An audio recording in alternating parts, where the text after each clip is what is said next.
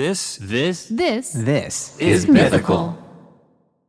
Ear Biscuits is supported by DoorDash. I'm keeping less alcoholic beverages in my house lately. I'm kind of on that swing of the pendulum. Okay. But I will say, there's times when you want to crack open an adult beverage. Yes, it happens. Sometimes amongst friends, sometimes alone. I don't want to get into the details. I recommend with friends. If you're looking to celebrate with some special drinks, here's to alcohol deliveries with DoorDash. Whether you're hosting, sending a congratulatory gift, or just staying in to chill with a cold one, DoorDash is an easy call. The alcohol selection on DoorDash is top shelf. With thousands of stores all over the country, you're sure to find what you're looking for and more. They have it all: beer, wine, mixers, and for those that don't drink, mocktails and more can be delivered straight to your door. Save up to 25% off, up to a $15 value when you spend $35 or more with code EAR. So whether you're grabbing drinks for an event or staying in for the night, DoorDash is here to help you have a great evening any evening. Terms apply. Must be 21 or older to order alcohol. Drink responsibly. Delivery and promotions available only in select markets. Tired of not being able to get a hold of anyone when you have questions about your credit card? With 24/7 US-based live customer service from Discover, everyone has the option to talk to a real person anytime, day or night. Yes, you heard that right. You can talk to a human on the Discover customer service team anytime. So the next time you have a question about your credit card, call 1-800-DISCOVER to get the service you deserve. Limitations apply. See terms at discover.com/creditcard. Welcome to Ear Biscuits. I'm Rhett. And I'm Link. This week at the round table of dim lighting, it's still not that dim, and we're still not at the table because we're still at our own homes. How do you think the table's doing? How long is this going to last? I think the table's just sitting in there in the studio, just I'm being sure a it's table. doing fine. Yeah, it's doing good, man. It's lonely. Sadly, like a lot of people these days. Don't mean to start on a downer. We are going to talk about the silver lining. We're going to try to be positive, and we're going to look to the future. And what type of impact does this experience going through weathering this virus, what lasting effects is it going to have? What ripple effects is it going to have? How is it going to impact the future of our lives indefinitely? And like you said, I think in a positive way, because I mean, one of the things that has been helpful for me as I get anxious, get fearful, get frustrated with the fact that we're, cooped up in the house, is to think about the good that will come from this. And I think there's quite a bit to be excited about in terms of the future. It's growing pains. I've got a number of thoughts related to different categories as I'm adapting to this new lifestyle of staying at home with my immediate family. I'm starting to take note of things. It's like, wow, this is different, but it's not worse. This is better. I wonder if I'm going to keep this habit even after things change. So, I got a number of things that I'll bring up. And then you know what? This can serve as kind of like a time capsule episode where we go back to and we see how right or wrong we were. Do you have any bold predictions that you're prepared to make?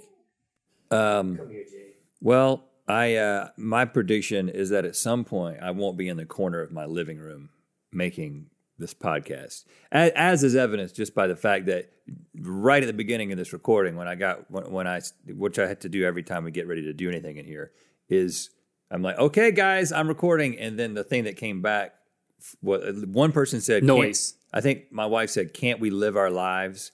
And then I think my son said, "Why don't you do this in the garage?" So again, the family has still not adapted to what's happening, even though I hate to drive this. And you're not point talking home. about the virus anymore. You're talking about your job. Yeah, being in their interestingly, faces. My job is actually an important part of the family dynamic. Last time I checked.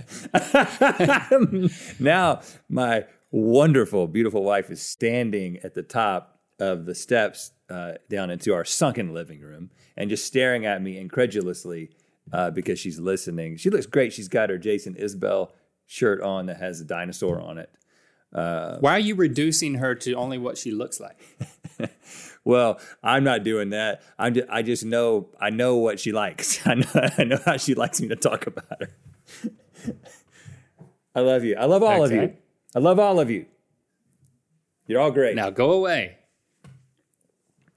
Well, one of the things that I have been that has been an immediate change for me is the way that we're approaching food. I think this is the case for people all over the world. Now, we are in a very privileged position because we still have access to all the food that we want, essentially, right? I mean, you may not get as many things as readily as you got them in the past, and we're making do with a little bit more. We're cooking for ourselves a lot more than we normally do.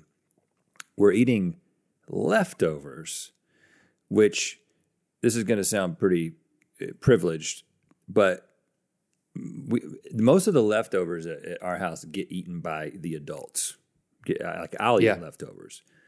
Right. My kids are spoiled rotten, man.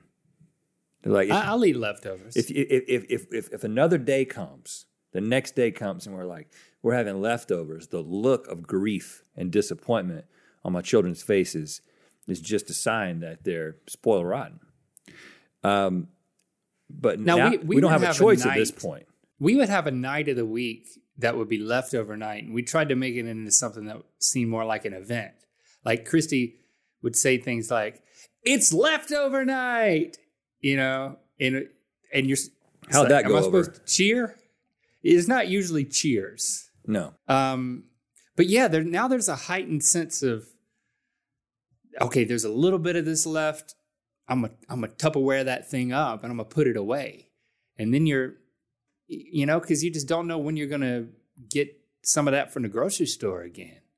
Like a little bit of, we are occasionally ordering takeout. It's a stressful time. Especially after that video that Ellie sent around. Ellie shared a video. There's this one doctor, I guess he's in Seattle, who a lot of people he's had a few videos go viral, but he talks about what you should do when you bring groceries home and when you bring takeout home.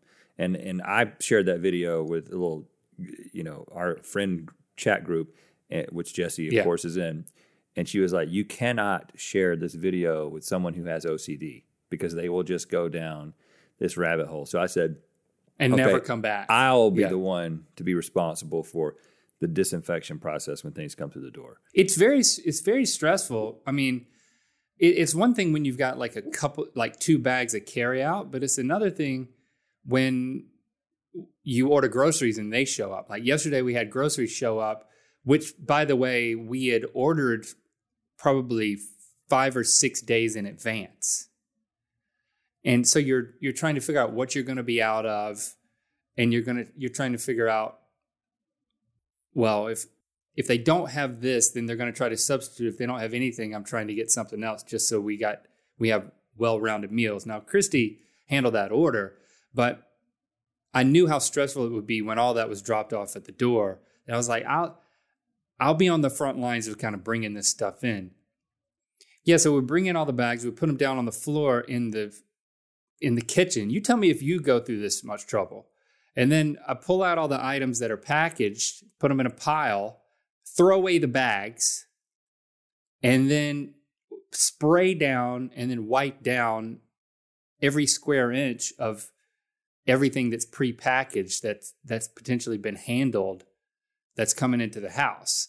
I mean, it was a lot of groceries. It was like for 5 people. So it was like a half-hour process to get this thing done. And it's very stressful because you start to feel like you're exiting some sort of nuclear contamination zone. To me, I mean, that's one of the first things I've been thinking about is, as much as I overthink everything, now I've been thinking about the level of contagion, how easily things can be spread, and all the things that I'm touching. It's like, I mean, this is This is, I'm sure, a common experience to a lot of people.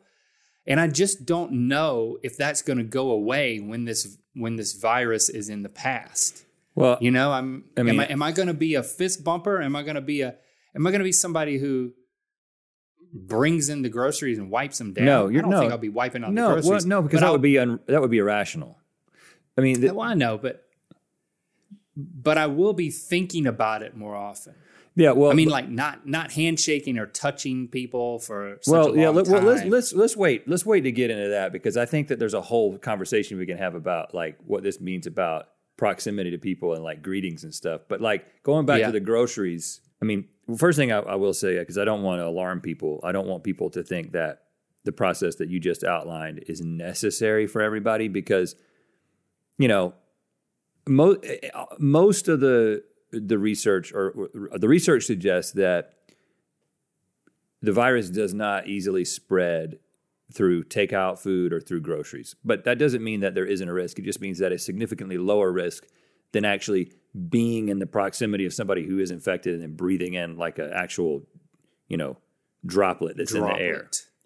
But that doesn't mean that there isn't some risk. So if you want to eliminate the risk or minimize the risk, then you can go the extra mile. Not doing you sound like you're doing exactly what the guy described in the video. He got all the way down. Once you send me the video, I'm going to do exactly what's in the video. Yeah, but he was washing each piece of fruit for 20 seconds with soap. You're not doing that, are you? Christy handled that stuff, so I don't know if she went that far.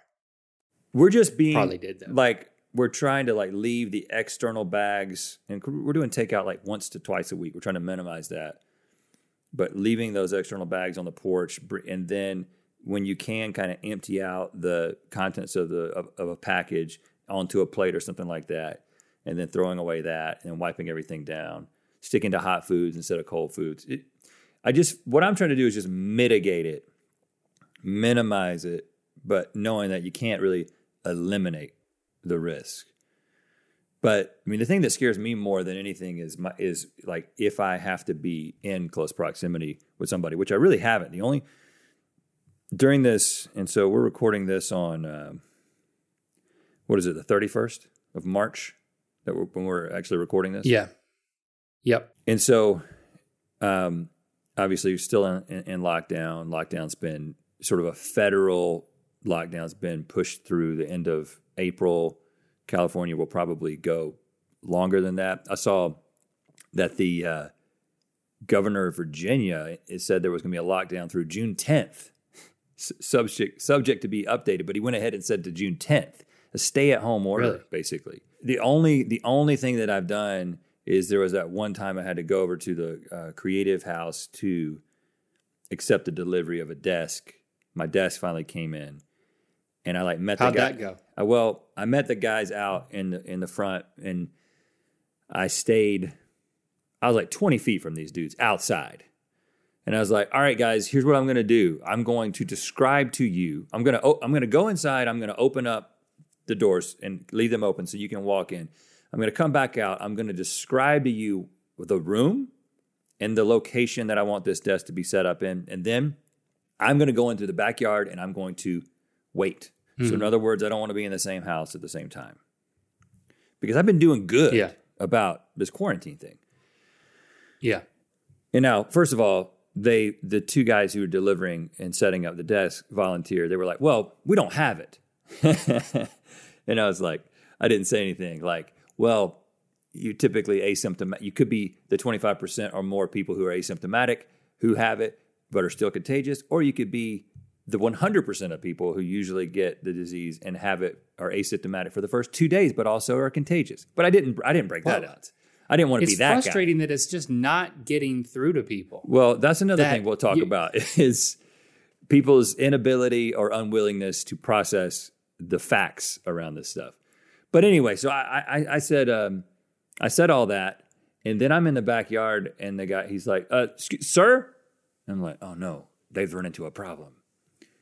And I kind of like stick my head into the living room, and I can see in the hallway, and I can see that they've got the desk sort of like stood up, and they're like, this desk is not going to fit into we can't get it in there. And he was like, I've been doing this for 13 years. And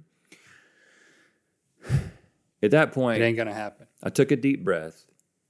And you told him to just put it in my room. Well, nice desk. No, I explored this option. I was going to do this without your permission. I was going to put my desk in your room and just switch our offices and see if you ever noticed. But it's not the location of my office. It's the width of the doors in the creative house are 29 inches, which are too small to get anything in there. So there's no room that it could fit in except the living room. So I told him to take it back. But before I told him to take it back, I went up to them. I held my breath and walked into the house. You know, I can hold my breath for quite some time. I had a conversation without breathing, which I have been practicing lately. Which we've discussed, yes. And I was like, okay. By the time I was running out of breath, I was like, all right, you're right. I don't think this is going to fit. Just return it. And I ran outside again. You ran outside? Yeah. But your face is turning blue. Probably did breathe inside a little bit. So, but you know, that was a week ago, and I'm still feeling okay. I mean, I get as much delivered as possible, but I ordered takeout from this one place, and I went to pick it up. And I'd done this before, and, you know, you go in and they've got a rack and your stuff's on it. And we've already paid. There's no touching the credit cards or even signing of anything. And you just take it. But some people, they haven't figured all that out. So I get there and it's like, I got to sign a thing. I didn't want to sign a thing. Now I'm touching this pen. Yeah, what the hell? Why are they? What is wrong with people, man? I don't understand why they just can't get with the program. Figure it out. And then, even worse, they had this coffee bar, and that's where you went to pick up the stuff. But there was a guy sitting. You should have just said, I'm not signing it, by the way. Say, screw it. What are you going to do? Sue me? I'm not signing it. I signed it, and I had my antibacterial spray, and I immediately sprayed myself and walked out and sprayed myself again. Sprayed my hand, you know. But sprayed myself. There was a guy who had gotten coffee, and they gave it to him in a to-go mug, and then he sat down in the aisle where everyone has to pick up, and he's like just within a few feet of people, and he's an older guy. And he's talking to everybody that comes in because, I don't know, maybe he lives alone. He's probably lonely. He just sat there, and they should have told him he had to leave. And here I am. I'm like, am I the one to tell this guy, sir, you really don't need to be here for your health and the health of other people. Everyone has to come in too close proximity to you, and you're talking. You're what's the word when you boom your voice? You're projecting. You're projecting your voice so that people can hear you at a distance, which is projecting stuff into the air, man. It's like, well, just to give you an idea. This is why I didn't talk to the guy, because if I started talking to him, I didn't want to get angry with him. Yeah. So I didn't say anything. Well, and so there might be people who think that, and we're going to talk about this. There might be people who think that we're overreacting, that the experts are overreacting. But just to get you, what you're talking about with the projecting of the voices. So did you hear about the chorus group that got together? 60 people got together a week or two ago. Before everyone really understood, maybe 2-3 weeks ago, before anyone really understood the seriousness of what was going on. They got together for one practice in a room, all singing. 60 people. 45 of them have tested positive for COVID-19. Being in the same room with people who are talking, much less singing, projecting and singing, just breathing is a risk. It's like it is not rocket science. It is science, but it isn't a mystery. It's not a surprise. There's people are, we didn't know this was going to happen. This is a surprise how quickly it's spreading. No, it is not. It's people who have been talking about it the whole time. Why are we so surprised? So, all right, let's take a short break. And it's scary. I just want to get the scary part out of the way so that on the backside of this break, we can be more positive, because now I'm worked up, and I know with some of the stuff we're going to talk about, we're going to get worked up again. So I'm going to get worked up. But you know, there's people dying. I mean, you know, Joe Diffie is dead, man. Right. Poor guy. You know, it's like, I had a lot of good memories to Joe Diffie songs. I actually felt really sad. You know, it's like. But he does he has the quintessential song about what to do to him after he dies. Prop me up beside the jukebox when I die. And if I want to go to heaven, but I don't want to go tonight. The main thing that I thought about is the fact that I just don't feel as prepared as Joe Diffie. Are they going to do that to him? Are they going to? Is he currently propped up beside? Put a stiff drink in my hand. Fill my boots up with sand? Sadly, and I'm not joking. I know it seems that we're making light of Joe Diffie's death. We're not. I think the reason that it's not going to happen is because of this damn virus. It's like if he had died in another way during normal times, they might actually be considering that. But you can't have a funeral. You can't have a funeral. I mean, you can have an online funeral. Talk about famous people that you're fond of dying. I mean, there are heart-wrenching, tragic stories. I just can't bring myself to read about them anymore of people's loved ones passing away. And it's, you know, I let's not get into it, but it's scary, and it's taking too long to sink in. And it's taking, again, 2 weeks ago, it was said by the people who were trying to get it to sink in, it's not going to happen until people start dying, until people you love start dying. Yeah. That's what it takes. You know, we have this disconnect. We have this disconnect. You know, I operate under this disconnect a lot. It's like you watch the news and you hear about bad stories, and it's like that stuff happens to other people. It doesn't happen to me. It doesn't happen to people. It must be a defense mechanism because I'd like to think I'm not the only one who has that tendency. We talked about it some last week, but I think there's a number of reasons there's a number of reasons. But first, I do think there's some positives. We'll get into that. We will get positive. Ear Biscuits is supported by Superfeet. Did you know that more than 75% of Americans will experience foot pain in their lifetime, but only 10% will seek out a solution for that pain?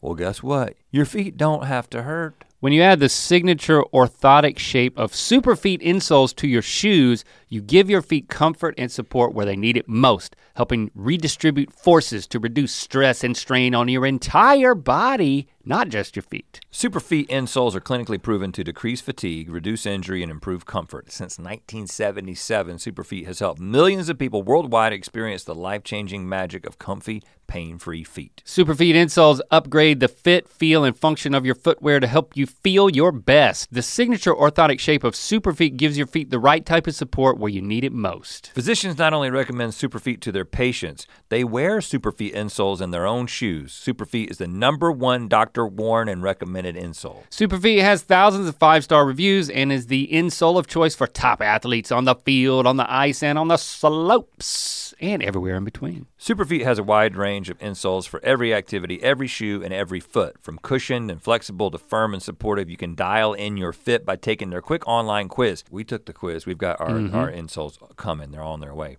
You just answer a few short questions, and Superfeet will recommend the best insole choice for you. Visit superfeet.com and enter the promo code EAR at checkout for 15% off your first order plus free shipping.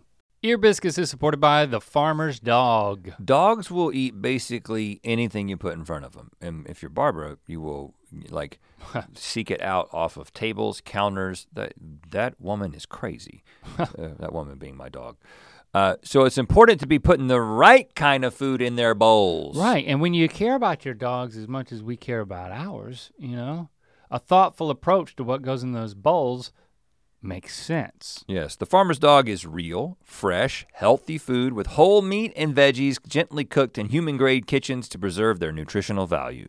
Just tell them about your dog and they'll deliver personalized, vet-developed recipes for as little as $2 a day. The meals arrive pre-portioned and in ready-to-serve packs delivered on your schedule. Millions of meals have been ordered across the country. We've been partnering with the Farmer's Dog for a few years now, and they really are as good as they say. It really has never been easier to invest in your dog's health with fresh food. Get 50% off your first box of fresh, healthy food at thefarmersdog.com/ear. So how do we want to get into some positivity? I want to talk a little bit about just this idea of conservation and how that applies personally, and then what that might mean for the world. Because you talking about like leftovers? Yeah, well, Again? I'm not going back to that specifically, but I am saying that it has made the scarcity, or at least the perceived scarcity of some of these goods, toilet paper, for who knows why, being one of the chief ones, that there's a perceived scarcity of toilet paper. That's not actually true. There's just a few people who have it all. And I don't think they've got especially dirty buttholes. I just think they got panicked. This perceived scarcity has changed the way that I approach my meals, but also the amount of toilet paper I do use. Paper towels, like the McLaughlin family we can go through a sapling's worth of paper towels, like in a meal sometimes. Just a disregard for how much we are consuming. And this is a problem in America, this is a problem in the Western world. But the thing is that, as these developing nations become industrialized and they kind of move into this, consumer-based culture, they're all consuming at the same rate, right? We know that's a problem. Like the earth has been sort of shouting for a while, like, this is a problem. There's not enough if you're all going to act this way. But it makes me think, as I was trying to evaluate what's this doing to me personally, I was thinking about Jesse's grandmother, who died last year. I think she was 92. So she was basically born right around the time of the Depression. And she had this tendency to be incredibly, like, she would conserve in like ways that we would laugh at. Like, she would put aluminum foil over some food, and then she would like serve it, and then she would take the aluminum foil off and she would wash it and she would fold it back up and put it back in the drawer. I mean, this woman used aluminum foil over and over again. In fact, one Christmas, her sister, Aunt Betty, got her aluminum foil, or tin foil as they called it, as we called it in the South, for Christmas. It was like, that was your Christmas present. And those things that so that she could throw it away more readily, or just because? Just because she knows how much she values it. It's just like toilet paper has become currency. I haven't bought anything with toilet paper. You could try it. I could? If you draw a picture of George Washington on it, it'll definitely work.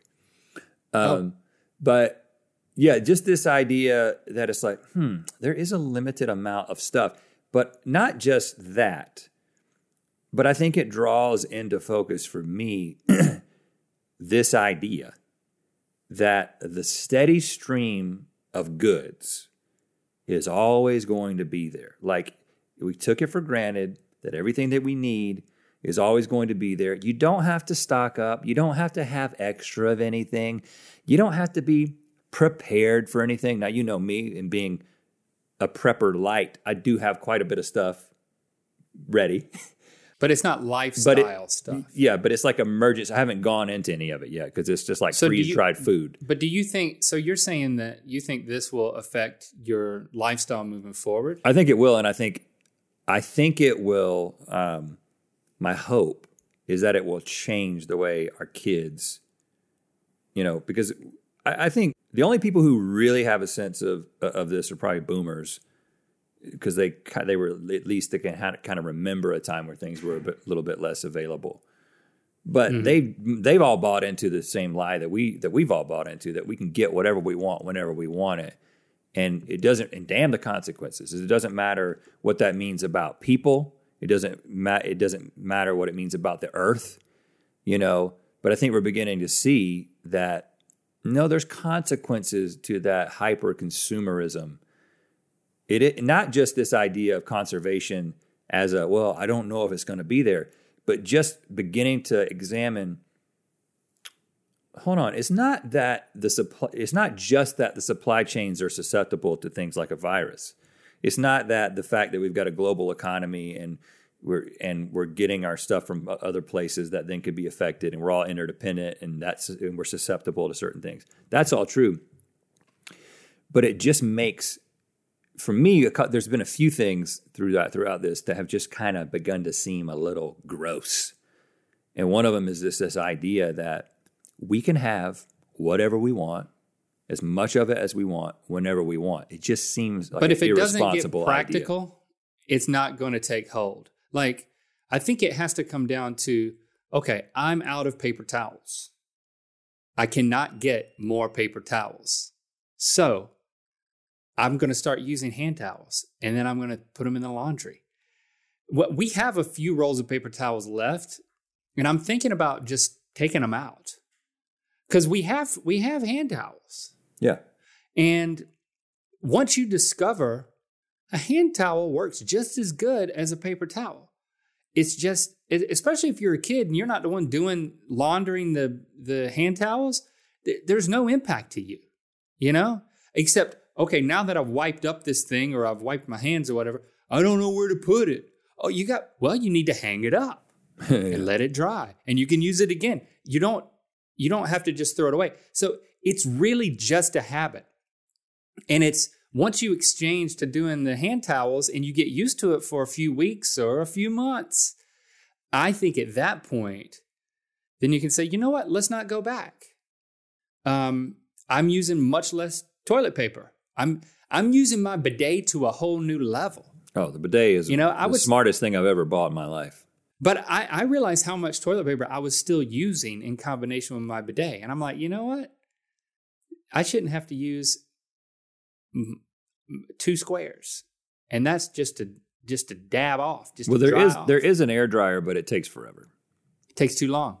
And it doesn't really work.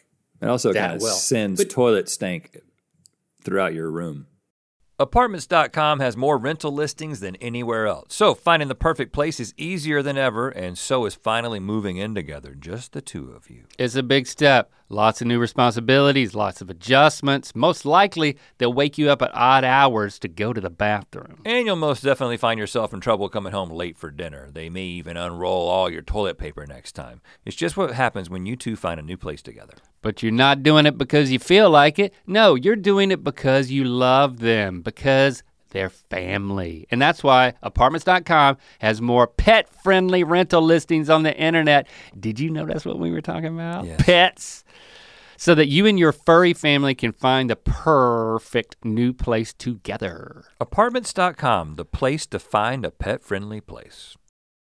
It can't be an ideological change of mind. It has to be a habitual change of mind. And I think as the weeks go on, that's what will make the difference. But then I think I think that's a positive. I think another positive, when I'm talking about the groceries coming in and, I'm talking about how stressful that is and everything, but I'm also thinking, you know what? It took me 30 minutes to wipe everything down, but in the long run, when this is over, I'm not going to be wiping anything down. And by the way, how long would it have taken to shop for all these groceries that I just spent all this time wiping down if they weren't delivered to me? I saved all of that time. Man, grocery delivery is pretty nice. Even if I don't get exactly what I want, they swap it out with something else. And there's a little bit of a surprise. You don't know exactly what you're going to get. Ooh, look at what I got today. It feels like I'm going back to a milkman experience, man. I always wondered what that would be like. Ooh, look, the milkman's here. I wonder what kind of milk I got. Is it strawberry? Is it chocolate? Did they do that? I don't think so. I think it was mostly just milk. Unless your milkman was a Nesquik rabbit. Mine wasn't, because I never had one. Well, and there's some people who I know they do like the grocery delivery, but the vast, vast, vast majority of people don't do that. You go and you shop for your groceries because, well, I'll remember something else that I need, or this will strike my fancy. But we're actually learning, even with so many things being swapped out, that like we had a crap ton of groceries come yesterday. Mm-hmm. And it's going to last us a few weeks because we're trying to minimize the amount of touch points that we have with new deliveries. I think that's something that's going to keep going. Like, I mean, the way that shopping has moved to Amazon over the past 5 years, whenever I want something, the first thing I think is Amazon, except for groceries. And I think this is putting me over the edge to like have groceries delivered. So But I think that's another silver lining. Well, but how? Okay, but I find that somewhat problematic, right? Because the whole Amazon thing, Amazon has its own issues that it's dealing with. I think that any major company like that is trying to serve that many people and do it for profit. I'm not saying order from Amazon. I'm saying order from your local grocery store. I'm saying that habit. But I'm saying you have to evaluate, like, that may make your life easier and it may get you off of the road, but it is also putting a delivery person on the road, meaning that from like a carbon standpoint, I don't know. I've never looked into this. I don't know which one is more, but I think one of the things is, like, I have a tendency, for instance, when I order stuff from Amazon, as I think of it, I'll just order it, and it's one trip, it's one box. Whereas there's a more responsible way to do that, to put things into a larger order. That's a small thing that then, okay, I can make this one trip from one delivery person as opposed to 3 or 4. But I do think that some of the but what I'm asking is, what we're really talking about, what in the future, how are our future lives going to be different because of this experience? And I'm just saying, I'm going to be ordering a bunch of things that I didn't order before. I think groceries is the chief amongst those. Yeah. Well, I mean, let's talk about what you were talking about earlier, which is we can get back more into the societal, financial, sciencey stuff in a second. But the greeting, like the idea of greeting. Because I mean, obviously, at some point, I don't think I'll ever go back to a handshake. Okay. Just to put it simply. Well, and because there's an acceptable alternative for it. But before we get to handshakes, though, just the idea of being in closed spaces with people, right? I mean, one of the things that I've been noticing is, as I watch television and I see groups of people, like crowded places, I can't help but think about the virus. Now, that's going to go away. Like, we're not going to be a species that no longer gathers together in public spaces. But, I mean, this particular... depending on who you talk to, I mean, and there's a range of predictions, but this is probably going to be something that subsides a little bit over the summer and then comes back again in the fall. It looks like it's going to have some seasonality to it. We're not going to have a vaccine by the fall, I doubt. I mean, that would be an unprecedented timeline. Maybe that'll happen, but it doesn't look like it will. And so we may actually be dealing with it even a year after that. So this particular virus may be something that affects public gatherings for 18 to 24 months. But I think eventually, when we get past this, we're going to be thinking differently about it. But the thing is, and again, comparisons between... Here's how I'm going to be thinking differently about it. I'm not going to shake hands. I'm not going to be touching railings. Like, all the stuff that everybody touches, I'm going to have an instinct to not touch those things, because now I have an appreciation for how easily how germs can be on there. Like, I'm going to be more of a germaphobe, man. I think I'm going to have my hand in my sleeve, and I'm going to be opening doorknobs. Or I already, whenever I would push on a door, I would think about the place where the least number of people push, especially children. So I'll reach really high and then push on the door. I do that. I've been doing that for years, but I couldn't even tell you exactly why I was doing it. I was like, yeah, because a lot of people touch there, and that's gross. But I hadn't really made the connection that now is like firmly in place. There is something there that then will be on me, that then will go in my mouth. I'm Howie Mandel in this thing, man. Well, but the question is, I'm ever going to go all the way back. But my question is if everyone began to I'm split on this, because I feel like if everyone behaves in this hypervigilant way during normal times, not now, but during normal times, everybody's using hand sanitizer, everybody's avoiding each other, nobody's talking, I mean, nobody's touching, nobody's shaking hands, nobody's touching doorknobs and stuff like that. Everybody's putting hand sanitizer on every surface. I need to talk to an expert on this, but my thought is that may make us as a species long-term more susceptible to things. I mean, one of the reasons that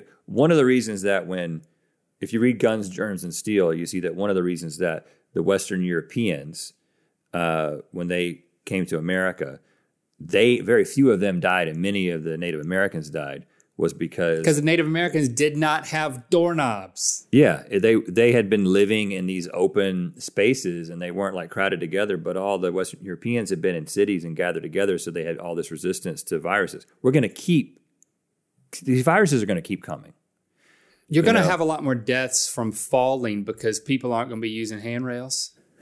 People aren't going to be steadying themselves. Like, this is how I'm going to go now. Because of this experience, what I'm telling you, fall down something. No, but what I'm telling you is that if everyone does what you're doing, it may actually make us more susceptible to the next round, because there will be another round. I don't know. I will have fallen downstairs before that happens. But yeah. But it makes me think differently about just flu season in general. I don't think about flu season now, and I know that comparisons between COVID and flu are unhelpful, very unhelpful. But the fact is that the seasonal flu, if it's a bad one, kills thousands of people. And it kills people every year, sometimes tens of thousands of people. And I don't get the flu shot. I mean, I very rarely get the flu shot. But the reason I don't get it is because I feel personally invincible. So I think like, oh, I might get the flu, but it's not going to kill me. I have to make an appointment. But now I'm thinking about my own. I'm not just thinking about my own situation. I'm thinking about how I contribute to everyone's situation. So I never thought about the flu shot. Yeah, getting the flu shot is not about me. It's about society. Getting the flu shot is about the people who I might come in contact with that are susceptible, and not being the a-hole who's like, oh, I might get the flu, and then I might interact with someone who's susceptible and they die. It's like, oh, that's a big change for me. But I do think it is going to also, I think the greeting thing is a big thing, because there's currently an alternative. And there's no way, there's zero chance that shaking of hands and getting together and getting really close to each other in large and tight environments is going to be a regular thing in 2020. Like, that's not coming back in 2020. You know, I'm not saying there won't be some gathering, but it's not coming back soon. I mean, when concerts and going to the movies and parties start happening again, boy, I think there'll be a little bit of time where we appreciate it. And then there'll be time when we're old, when we'll say, oh, you can go to parties anytime you want, but there was a time when we couldn't do that. Couldn't party. You had to party in your house on a video chat.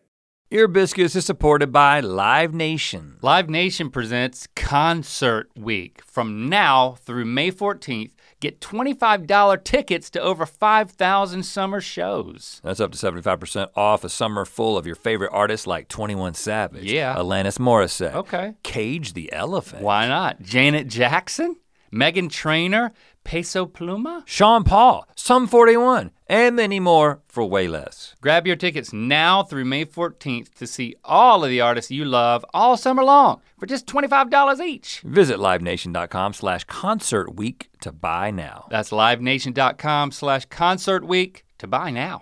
What about video chats? How do you think video chats, which are, I mean, everybody's doing it. I tend to enjoy you more via video chat. So, I mean, maybe we can conduct our whole relationship like this. You don't mean that. That's just a funny thing that you said. I can't hear you chewing. Interestingly, even though you've got those earpods in. I was eating cereal when we were doing, last week we were doing the technical test. I was eating cereal and you seem to be able to hear it viscerally. I could quite a bit. For some reason I could. You know the reason I couldn't really hear it when we recorded that GMM? Because you were drinking liquids. You weren't chewing. Yeah, I wasn't chewing it. So I take that all back. I'd rather be in person. I'd rather be next to you. I think it's good for I think a whole group of people, I think the majority of people are realizing that they can conduct a meaningful conversation and a meaningful relationship on a screen. Mm-hmm. And I just think that a lot of people who were making phone calls before are going to be making video chats moving forward. Well, think about the video chat that we had with our close friends from college. You know, we have been in contact, loose contact with these guys who are like our best friends in college. And, you know, many for months via text. Many months would go by where there would be no contact at all. But then we recently reconnected and we started like a WhatsApp chat. And then during all this, since everyone has sort of figured out the video chat thing, we were like, let's do a Zoom call. And nothing changed about our proximity. It wasn't like we used to be together like last year and now we're apart. It's like, no, we went to college together, but we got on and we had this, we talked to each other. And I think people are getting over the awkwardness of it. I think there's the technological barrier, like, I don't know how to do it, which everyone can do it at this point. Young and old can do it. But also there's an awkwardness to a video chat that you get over. I think everyone is being forced to get over it really quickly. Yeah, so I think it's drastically accelerated that type of relationship and that type of connection. I mean, I think about how far I am from family members, and I just think that there's a greater chance of being more connected when this thing is over as a result of this, which is nice. I mean, the kids have started schooling over video chats, and they're figuring all that out and making sure, that they remember that people can see them and that people can hear them unless they turn their camera off. It's this new awareness of whenever I'm in front of a screen, people are going to start to assume that they're being watched versus the opposite, because we're going to learn that lesson. Well, and also so the idea of I think people, that's something we won't go back. And we'll have this comfort level with being seen and heard and basically watched whenever we're on a screen. It'll be the exception. It'll be the rule, not the exception. But people are learning their lesson. I don't know if you saw, there was that Zoom chat that the video, a portion of the video from it went viral a couple weeks ago, where there was a work video chat, and one of the women on the call has her computer, and then all of a sudden you see her get up and walk down the hall, and then all of a sudden she sets the laptop down on the bathroom floor. The camera is pointing right up at her. She pulls in her pants and pees. What? Yes. And you hear there, and there's the main person who's talking, who's leading the discussion, starts who slows down a little bit, and everybody starts looking and covering their mouths and laughing and stuff. Why didn't they say, "Hey, Tina"? Well, no, she Pull up looks your down. britches, girl. She looks down while she's peeing and sees her legs on the screen, and then suddenly closes the laptop. Oh my gosh! People are and another example of my dad was in a call with some people recently, a Zoom call, and he and his people in his 60s and 70s who he's also having these meetings with. They started. Well, his friend was like, "Okay, I'm hosting this Zoom call, and we're going to start the meeting at 6:00, but you can get on the Zoom call at any time that you want to kind of just talk or whatever." Mm-hmm. And my dad goes on there 4:00 just to check and make sure everything's working, and he can hear this guy and his wife having a conversation in their house because they haven't muted themselves. So I think one of the things that's going to happen is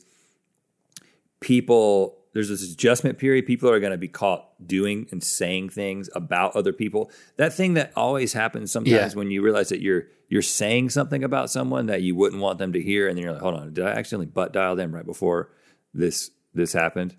That, or is this conference call muted? Yeah.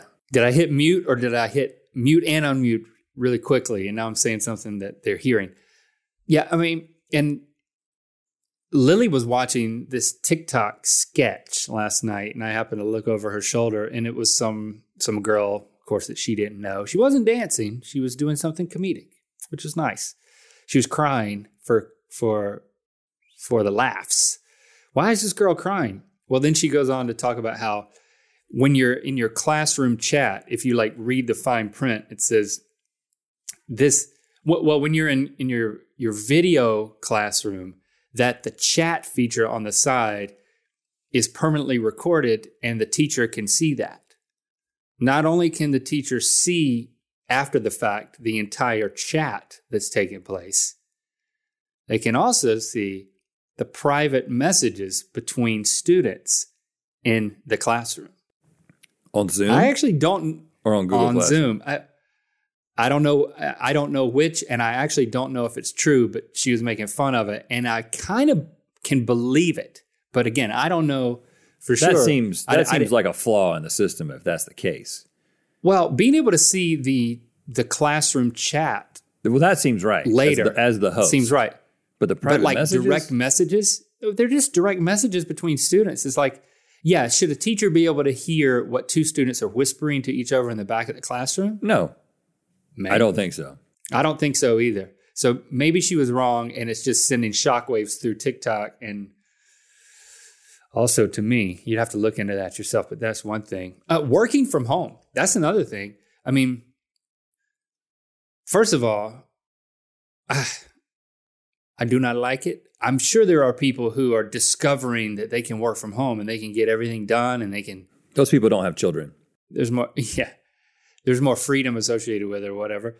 I mean, it is going to change the workplace landscape. There's savings associated with it, depending on the business, I guess. I think one of the biggest changes that'll take place. I mean, yeah, definitely people who have like brutal commutes will find ways to work from home because a lot of people are instituting work from home policies out of necessity. Now, some businesses can't continue to function working from home, but a lot of them can. And so those people who kind of discovered... And once you find a way for weeks, and you're like, at least giving my Friday at home and my Monday. Yeah, kind of a thing. And it actually makes decisions. It can be a beneficial thing for a lot of reasons because you got somebody who's working from home, therefore they're not driving, so they're not contributing carbon to the atmosphere by driving, but they're also not wasting an hour or 2 hours or whatever just being on the road. And so they've got more free time. And then the employer, if that person doesn't actually have to be present, the employer doesn't have to provide a space for them, which means a smaller building. Like there's definitely a lot. But I think that one of the practical ways that it'll be implemented is right now, when you're sick, one of the reasons you stay home is because you feel like crap. Another reason you stay home is so you don't you don't affect other people. That is going to happen a lot more. People are going to be like, I'm sick. I actually think I could probably work, but it would be irresponsible for me to go in. And also, I can do my job from home and I can go into this meeting via video conference. Having people who are at home sick or just needed to stay home to do something because they had a doctor's appointment or because they needed to watch their kid, suddenly those people, it's not going to be weird to pipe them in on a video conference because we will all have the experience in doing it. And it's not like, oh, the person on the video chat is somehow less of a contributor or less significant because we all remember that time when we were all on video chats. I think that's going to be a huge, huge change. It's going to change the way sick leave is looked at because you're going to be able to stay home and you're sick, but you're still working. And we're going to have to figure out what does that mean for for hourly employees? What does that look like? What does that mean? All right, and I'll shift it one more time because I know you want to talk about this, but so I'll just tee it up. The view of science and scientists, what they're saying to us. Yeah. Well, I hope that changes in a positive way as a result of this.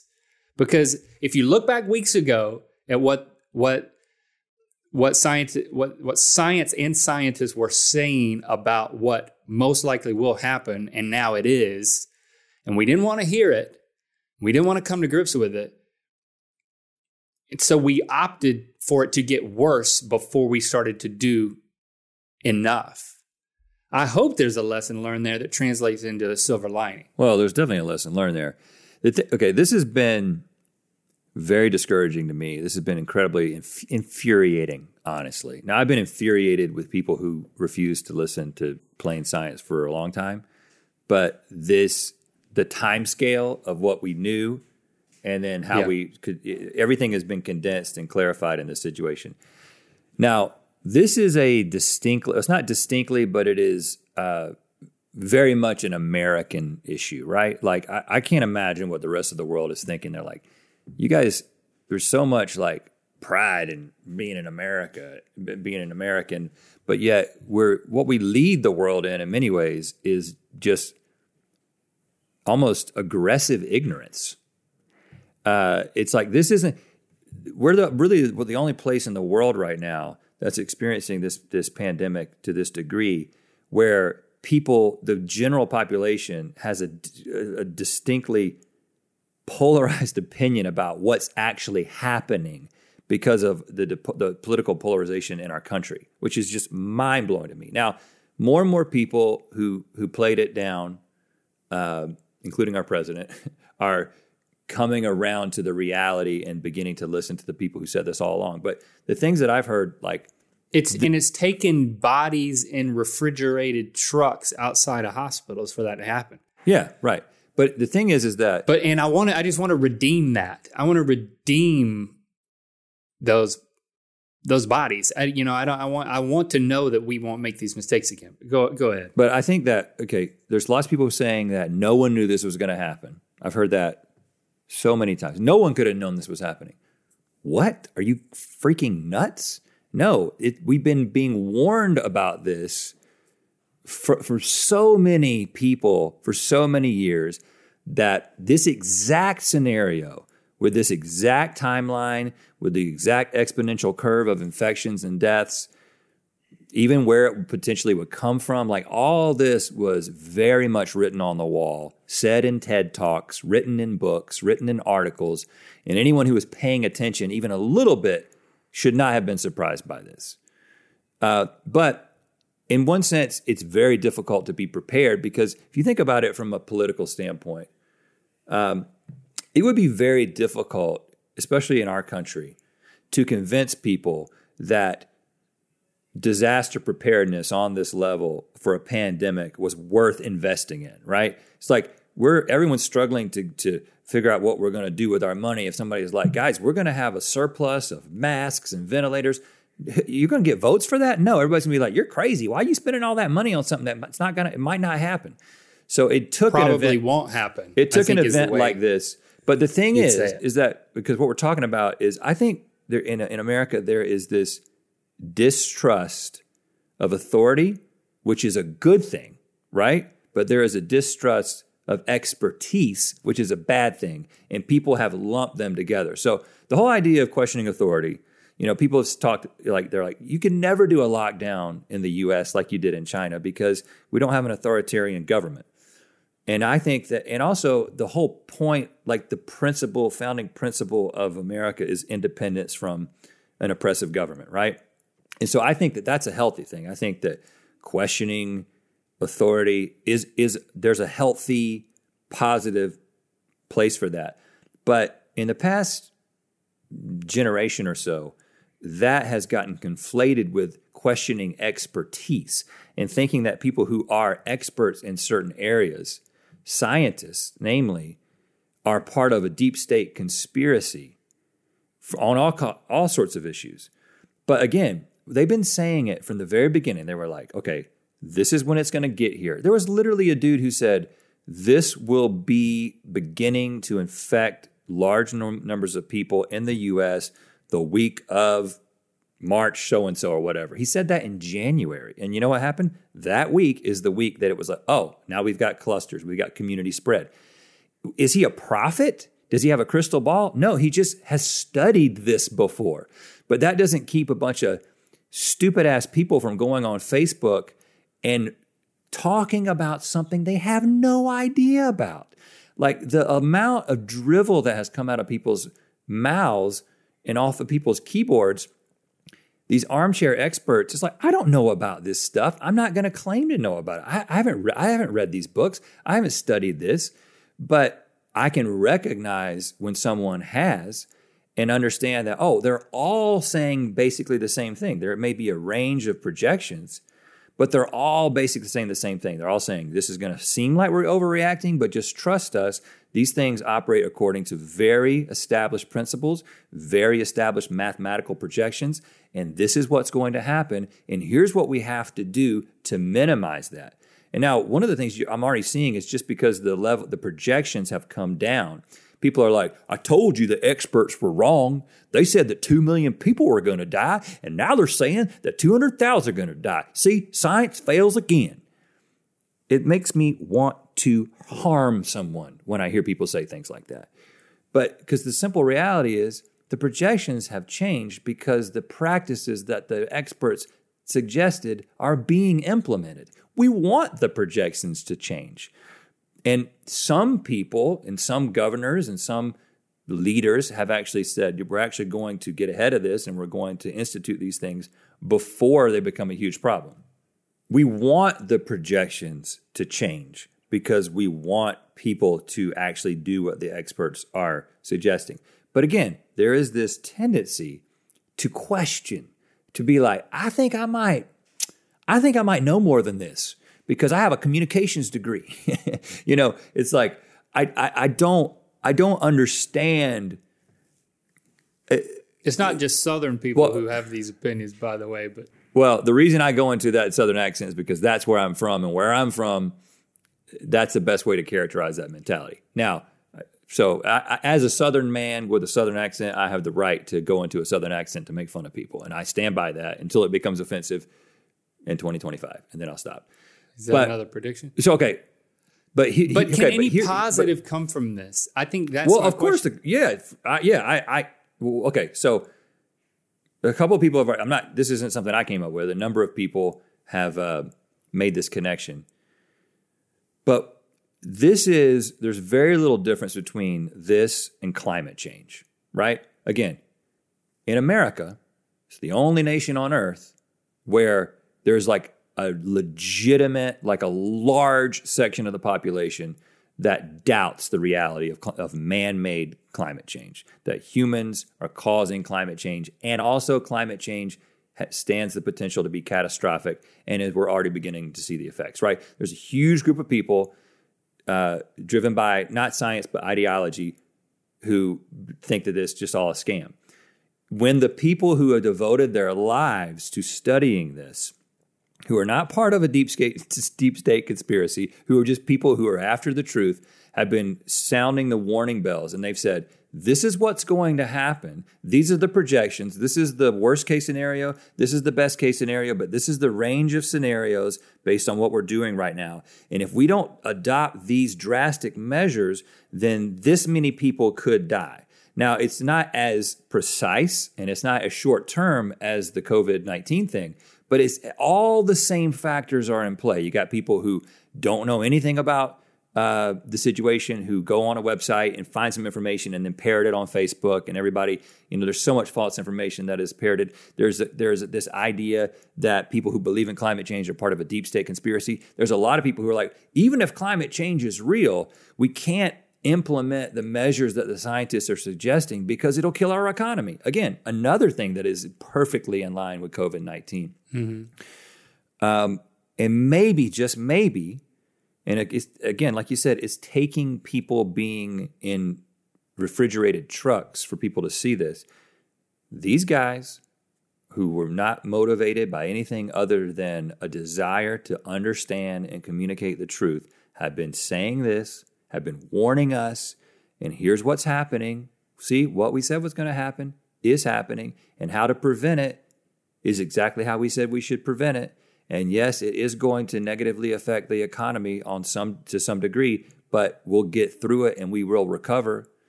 The same principles are in place. I would love to think that we as humans are, and especially as Americans, are learning our lesson to listen to the scientist and to take action, to take drastic action for something that's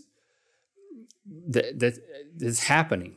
Drastic things are happening. But you see glaciers melting. Who cares? You know, you show the sad polar bear. It's cyclical, man. Well, it's cyclical. And the wildfires, all the natural disasters. It's just, I'm just afraid that not enough people are going to learn a lesson from this. Well, here's the great news. You don't have to have a lot of them learn their lesson. You just have to have enough to change policy. That's the beautiful thing about our country. You don't have to have 98% of people agree. Right now, we have a political ideology in this country that, while there are some healthy questioning authority things that come from that ideology, some other things have been glommed onto it, including this distrust of expertise. And so that group of people are driving policy and keeping real change from happening. But we were almost there. We were almost there as a country. Both parties were kind of aligned and said, this is a real deal. We need to take some action. And then 2016 happened, and a lot of things are moving in the wrong direction. But what I'm getting at is, I feel like this is going to impact some people's mentality to be like, maybe I shouldn't just read a book or go on a website and just suddenly think that 97% of the people who study this are wrong. I just don't know how catastrophic this needs to be. And it already is in many ways. People's lives are wrecked. People are dying. People's livelihoods are disintegrating. But I don't know how bad it needs to get for it to really shake us up permanently in order to be able to apply these lessons to climate change, because it's so applicable. But I'm just afraid that, I don't know, because the worse it gets, the more money we're gonna have to spend and band together in order to rebuild the economy.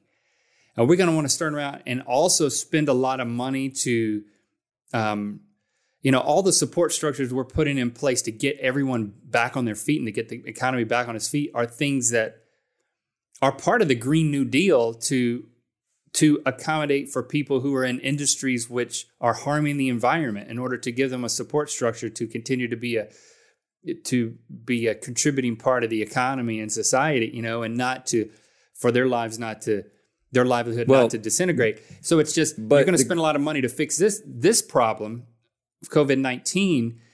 Is there going to be any money left over to spend on this initiative that, like, by the way, it's not something that's predicted that might happen. It also is happening. That's something, again, the president keeps saying, hopefully this won't happen again for centuries. It's like, dude, what? It's going to happen again. We knew that it was going to happen. They said it was going to happen, and it will happen again. And it will happen more often, actually, the more we continue to grow and there's more people and we're more crowded. Travel and connections. I mean, it's a lot different than it was 100 years ago. But I think that the good news, something that we can be hopeful about with what you said, is that, first of all, there are things happening as a result of this virus that directly impact carbon emissions, right? And I'm not just talking about like factories being shut down, which, all of a sudden there's no tourism in Venice, Italy, so the canals are clear for the first time in recent memory.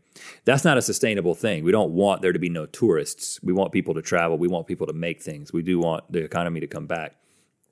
But something as simple as thinking differently about consumerism and consumption, that is going to have an impact on just the amount of goods that are produced and what we think we actually need. And I think that is going to have a positive impact on climate. These supply chains being so global, which I think it's great that we're connected as humans, and the imaginary borders that we place around ourselves, or we're beginning to see that they are just that. They're imaginary. You can't keep the virus out. The virus doesn't know that there's a border around your country. It doesn't see people the way that people see people.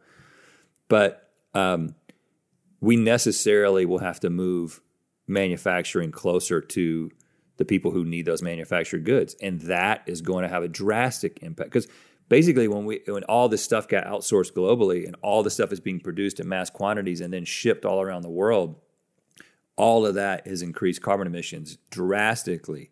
But if we bring those supply chains back closer to home, it'll be good for local economies. It'll be good for the environment. So I think that part of the economic recovery because of this could actually have some of those green technologies and strategies.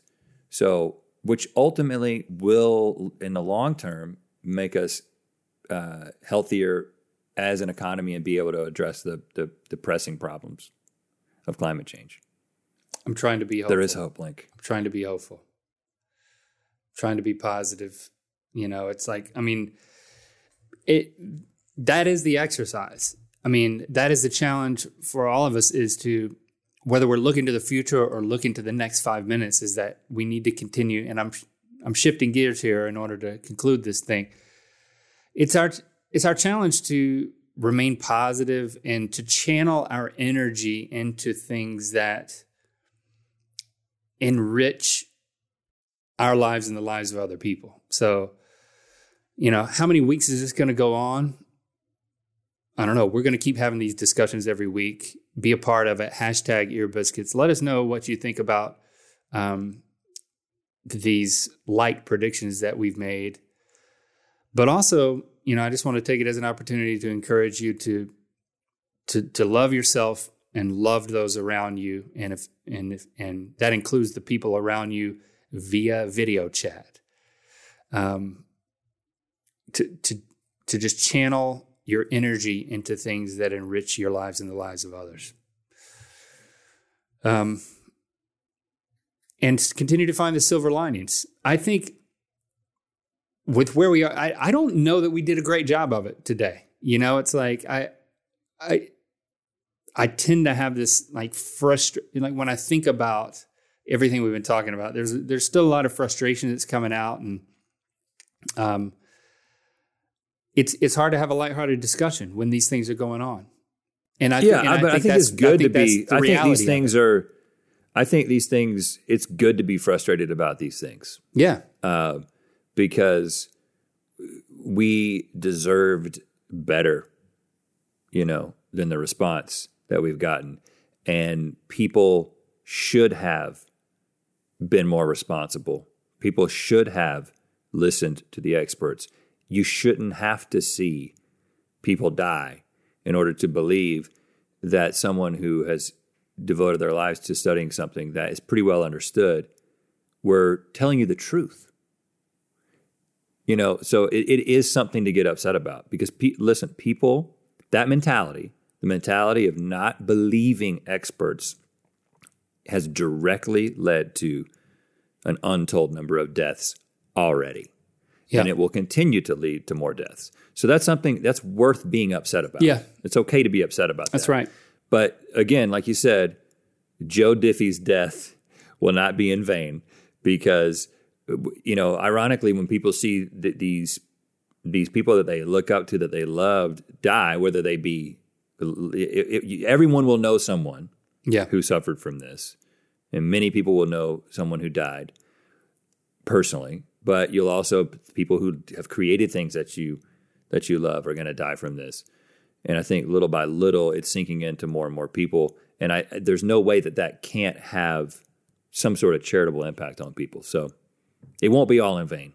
I'll give a recommendation. It's my week. If you haven't hunkered down and watched Lord of the Rings, get your hand on the extended versions. You got, you know, the longer the movie, the better. And the versions that we watched weren't the extended ones. And then we started watching the extras, which is my actual recommendation, because we've already made the recommendation of the movies. Well, do you know how long my family's going through the extras now? But do you know how long the extended version of Return of the King is? Let's see. It goes from 3 hours to 3.5. It's 4 hours and 52 minutes. What? I bought it last night because I had the DVD set, extended edition, and you know me, I've cleaned out so much stuff over the past few years, and like I just get so aggressive. I got rid of them because they weren't Blu-ray, and I was like, I can just rent them online. Well, it turns out you can't. You have to buy the extended version, especially if you want to see all the extras. You can see some of them on YouTube, which we've watched, but they're like varying quality. I don't know how you get your kids to sit through that. They love it. My kids, regardless Christy of how good the it, movies are, but my kids love these extras. My kids, it's like 15 hours of extras. Movies. Well, no, but I'm talking about the length of the movie. So my kids love the movies, but then like we'll be getting into the third hour, and they're like, "How long is this movie, Dad?" Like it isn't like I'm ready to stop watching it, but it's like they don't watch things that are that long, and the idea of them watching a movie for 4 hours and 52 minutes. Well, I would divide it up into 3 sittings, which you have, again, you can do that.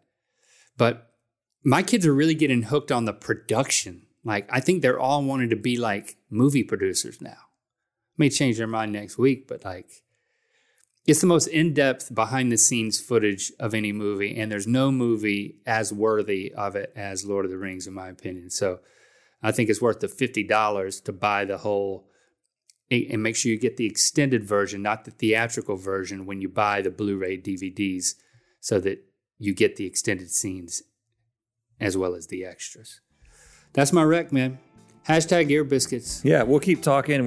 We promise that we're not going to keep talking about the virus. There are other things happening, and there's other things to talk about.